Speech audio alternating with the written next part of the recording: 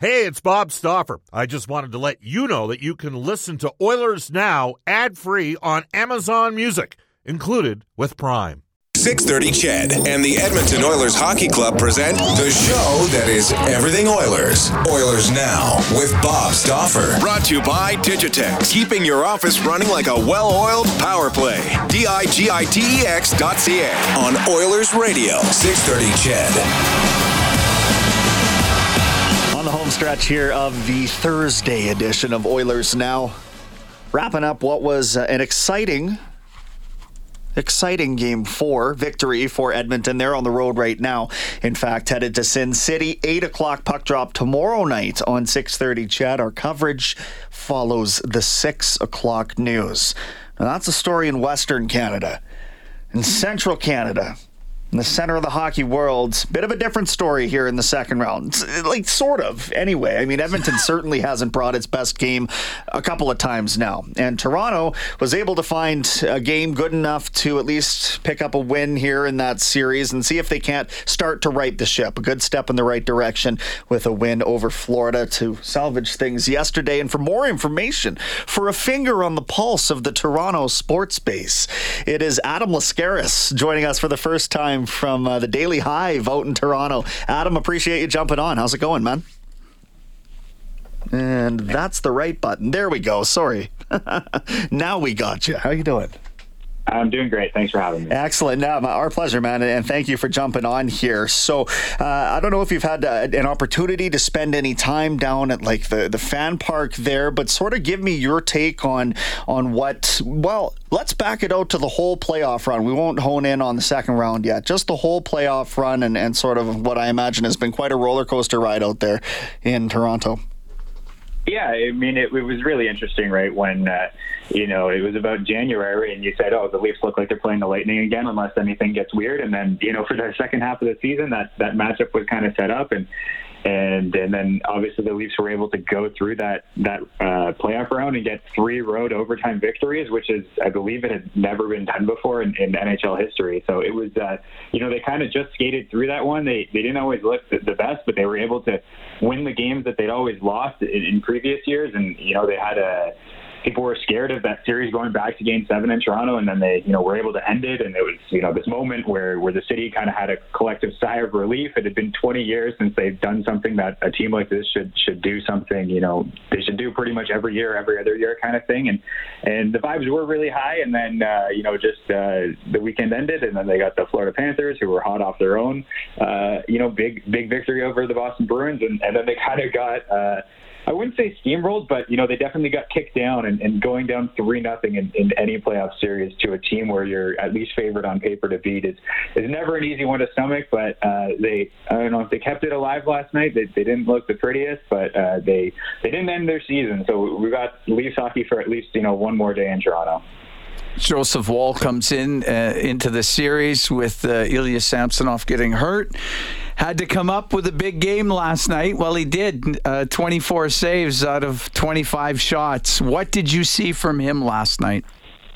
I think he just looked steady enough, right? Obviously, that's a big moment. It's the type of player where, he's a guy that's been in the organization for a number of years now. He's 24 years old. He's young in some capacity, but he's not, just fresh out of the draft year. He was taken in 2016, and he's only played 14 NHL games, right? So it's a thing where nobody would have blamed him if the Leafs had been swept, even if he, had the worst game of his life. I don't think there's too high hopes for him to really be a full-time NHL guy, at least not in the Leafs organization. We'll see, for next year kind of how things unfold. But yeah, he was able to, just step in there and weather the moment. He said all the right things going in, and he knows it's obviously a big moment. And yeah, sure, there's a lot of pressure on him, but I guess there's a bit less pressure when you're down 3-0 in a series rather than, when you're in a Game 7 or something like that. So he looked pretty solid. gave up the one goal in the third period, but was able to weather the storm and, pick up a pretty big victory. Adam Laskaris writes for the Daily Hive in Toronto. Specifically, it's Offside, the sports department of Daily Hive. Adam, big trade deadline day. I mean, that was kind of transformative for different parts of the roster.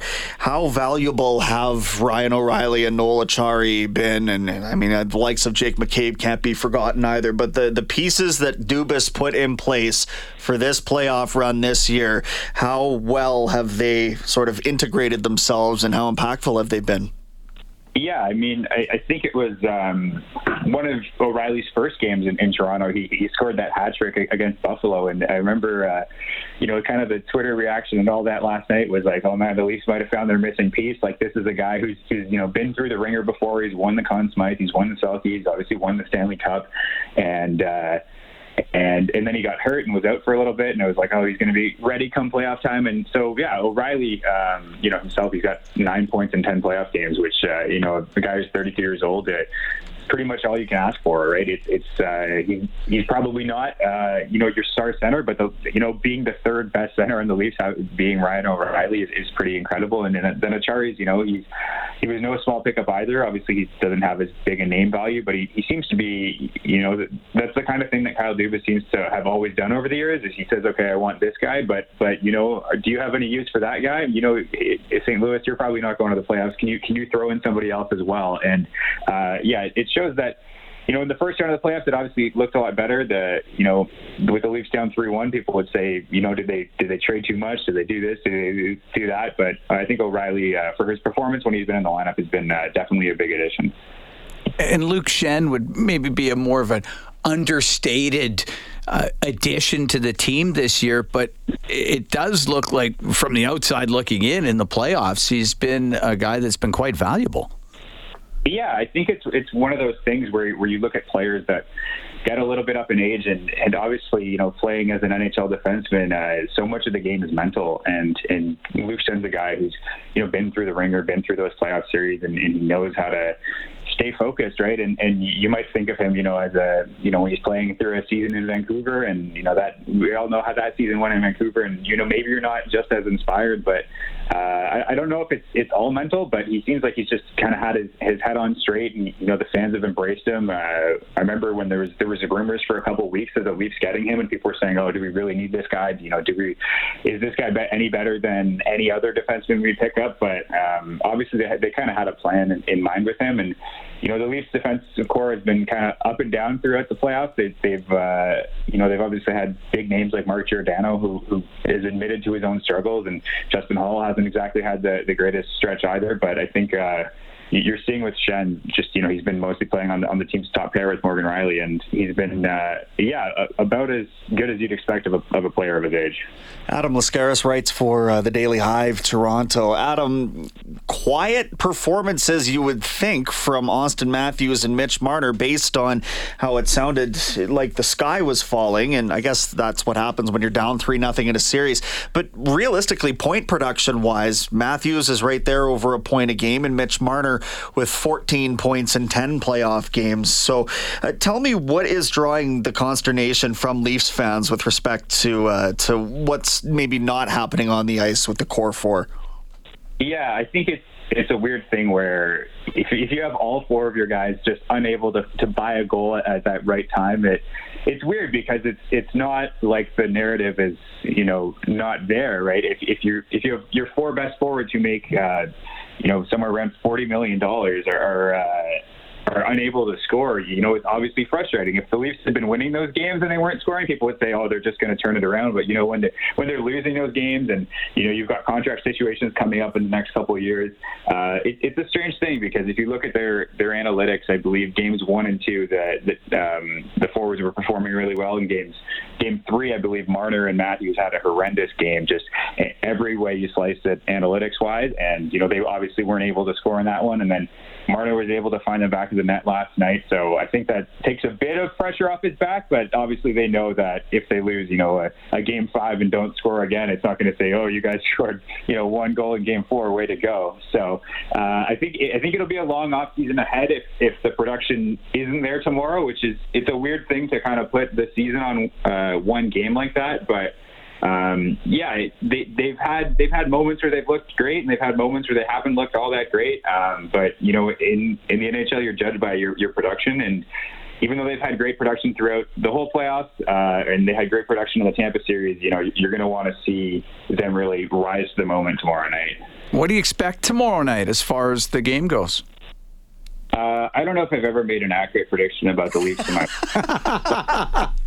It's funny because there's so many ways you can go with this thing. I think you guys have been watching the Oilers, and one night they look like they're about to win the Stanley Cup. They can't lose a game. Draisaitl can score 4 goals a night if he wants to, and then the next game they come out and you say, oh man, like is this a preseason contest, right? So I think if they're able to just come out unafraid like they were last night, they'll be able to. They should be able to pick up a victory, but at the same time, you can see it getting a little bit uglier, right? I believe Elliot Friedman was talking yesterday, and he was saying how there's nothing worse than having your season end on home ice, and a Game 5 where you should really have a better series than losing 4-1. So I think they know that pressure's there. It's a really ugly scene if they lose at home and kind of go out ugly. So you would hope that they'd be at least fighting to the final whistle and then maybe able to force a Game 6. Yeah, without a doubt. Any keys to success tomorrow that jump to your mind? Is it rising to the physical challenge that Florida can bring? And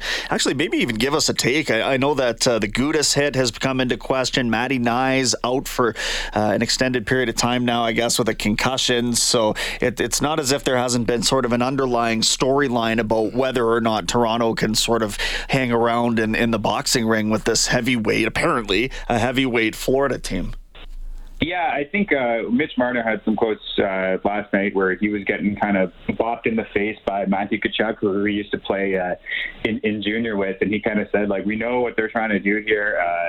I think the most important thing for them is, like, you can get angry and you can have these little scrums, but at the end of the day, you're still down, 3-1. And if you fight a guy back, or if you land a big hit, or you draw somebody out of position, whatever you do, like, the most important thing still at the end of the day is you got to score more goals than the other team. And I think they know that maybe a player here or there might get hit by a big hit. They might get roughed up. There might be something that should be suspended or isn't called or whatever, but I think you look back at the end of the season and you're going to be judged by the result, not by, did we win the little battle here and there for, bragging rights and toughness and all that. So I think they're going to try and just avoid it as much as possible. I'd hope you can be a little bit physical, but you don't really want that to be the narrative. You want it to be, we're this team that was able to kind of put that away and then go through and force that Game 6. Final question for you. Just give me your opinion and maybe a projected suspension for Alex Pietrangelo, and not just because it was the Oilers game last night, but because that's not something we see very often anymore in hockey. And when I say very often, I don't know that I've seen something like that in probably 2 decades. Yeah, I think maybe it could be 2 games, 2-3 games. It's always a tough one, right? Because I think it's really strange too with Nurse just picking up that suspension and people are saying you got to balance this out because of that one, and I don't really always feel like the NHL Department of Player Safety should do that, but I don't think anybody has ever really understood the decisions they make. So we'll put it at over under 2.5 games, and when the decision drops later today, you can tell me if I'm right or not. Sounds great, Adam. This was a lot of fun, man. How do people find your work? You can find me on dailyhive.com. So we've got markets all throughout Canada, and then you can just look me up on Twitter as well. Okay. We will throw your handle out there for the masses. Appreciate you jumping on this afternoon. Yeah, thanks for having me. Have me anytime. For sure. Adam Laskaris again from Daily Hive in Toronto. Got to spend a little time with him out in Toronto there. It was nice to bring him aboard on the show and just get a different perspective, right? I mean, it's fun to hear from different hockey markets at this time of year because obviously the storylines are so different, and yet the emotional investment is pretty well the same. I did appreciate Matthew Tkachuk getting into the face of Mitch Marner, former junior teammates, and just knowing that, having watched it from Edmonton, Calgary perspective and seeing Matthew Tkachuk go to Florida, his ability to get under the skin of the opposition is right up there, like upper echelon ability to do that in the National Hockey League. Plus, he's a really good player too. as much as you hate to admit it, he's a really good player. But trying to get into the kitchen of the Toronto Maple Leafs is in a game like that where you're trying to get your team fired up and close out a series that you have that lead. And I'm sure he will be walking that line tomorrow night throughout the game and still be a guy that can be an offensive contributor as well as being offensive, if you know what I'm saying. Yeah, you don't impact the game the way that he does and then also score 109 points. It's usually one or the other. He's found a way to do both. Uncle Milt, Rich, Johnny, and the gang say go Oilers go. Special flash sale, $10,000 off any remaining 2022 F-150s. Boys also say they're still paying top dollar for trade-ins. They've had a run on some used vehicles. Need a few more. So if you've got a vehicle that's in good condition, they'd be happy to buy it outright from you as well. Give them a call, 780-352-6048. Brentridge Ford is your Ford truck authority on the Auto Mile in Wetaskiwin. They do good work at Brentridge Ford. Good work for great people. As we know, they keep Cam nice and safe and sound. Driving back and forth to the airport, I would suggest a lot. Yeah, there's been a bit of that during the regular season anyway. Okay, a couple more text messages, 780-496-0063. We're back to wrap it all up after this. 6:30 Ched and the Edmonton Oilers Hockey Club present the show that is everything Oilers. Oilers Now with Bob Stauffer. Brought to you by Digitex. Keeping your office running like a well-oiled power play. digitex.ca on Oilers Radio. 6:30 Ched. All right, couple more minutes left right now. Let's protect the net for our friends at Solve Cybersecurity. Stay ahead of cyber threats with a team that you can trust. Visit S01VE.io. That's S01VE.io. Protect the net. We take a peek inside the cage. Stuart Skinner rebounding again, and he's a perfect 4-0 over the course of these playoffs, we should say, after a defeat. Right? So, a pretty impressive rebound effort by the whole team, but you need your goaltender to provide a sturdy backbone, and I felt like last night Skinner did that for this Oilers team again. Hasn't been the case throughout the entirety of the playoffs. No, he definitely gave him that opportunity yesterday. Was he 25 saves on 26 shots? Yeah. In the first period, a few opportunities for Vegas, not a lot. Edmonton takes advantage and jumps out to a 3-0 lead. And good for Stuart Skinner to have that. He just needed to be solid, and he was. And that helped the Oilers get going in the right direction. They'll need more of that, quite a bit more of it. And the Oilers found a way to get to Aiden Hill, because he had been perfect in 2 relief appearances. I thought he lost the puck behind the net for a second that led to the goal by Bjugstad. The Ekholm shot, he might have been a little bit deep in his net. And Ekholm was able to go upstairs, because at that point, Matthias Ekholm has no other options. Right. He's either firing it on net or he isn't.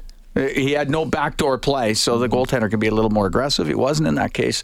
Oilers took advantage. But yeah, great work by Stuart Skinner in the game last night, and he gets set for Game 5 tomorrow. Yeah, should be an interesting one. We'll see if Aiden Hill can stem the tides, or if they can get to him early once again. This day in Oilers history brought to you by New West Travel, serving travelers since 1979. Book your vacation today at newwesttravel.com. 1988, Mark Messier scores a goal and adds 4 assists. The Oilers winning 8-4 over the visiting Detroit Red Wings. They advance in Game 5 of the Campbell Conference Finals, sets up Edmonton's 4th Stanley Cup final appearance in a 5-year span. I can't even fathom that much continued success for any sports franchise. Maybe Golden State and Cleveland back in like 2016 or so. I guess you could think about that. But hockey-wise, not in my lifetime, man, and probably not for another long time.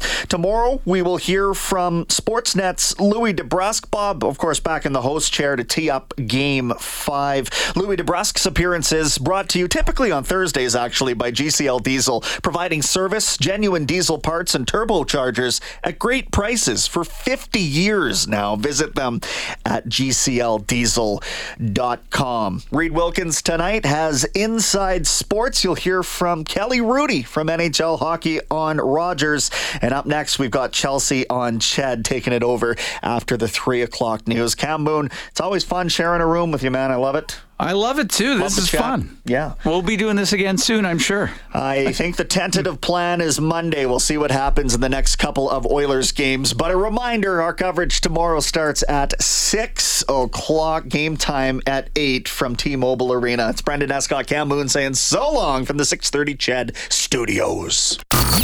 Oilers Now with Bob Stauffer. Brought to you by World of Spas, Edmonton's #1 hot tub and swim spa dealer. The ideal place to start your daily vacation on Oilers Radio. 630 Ched.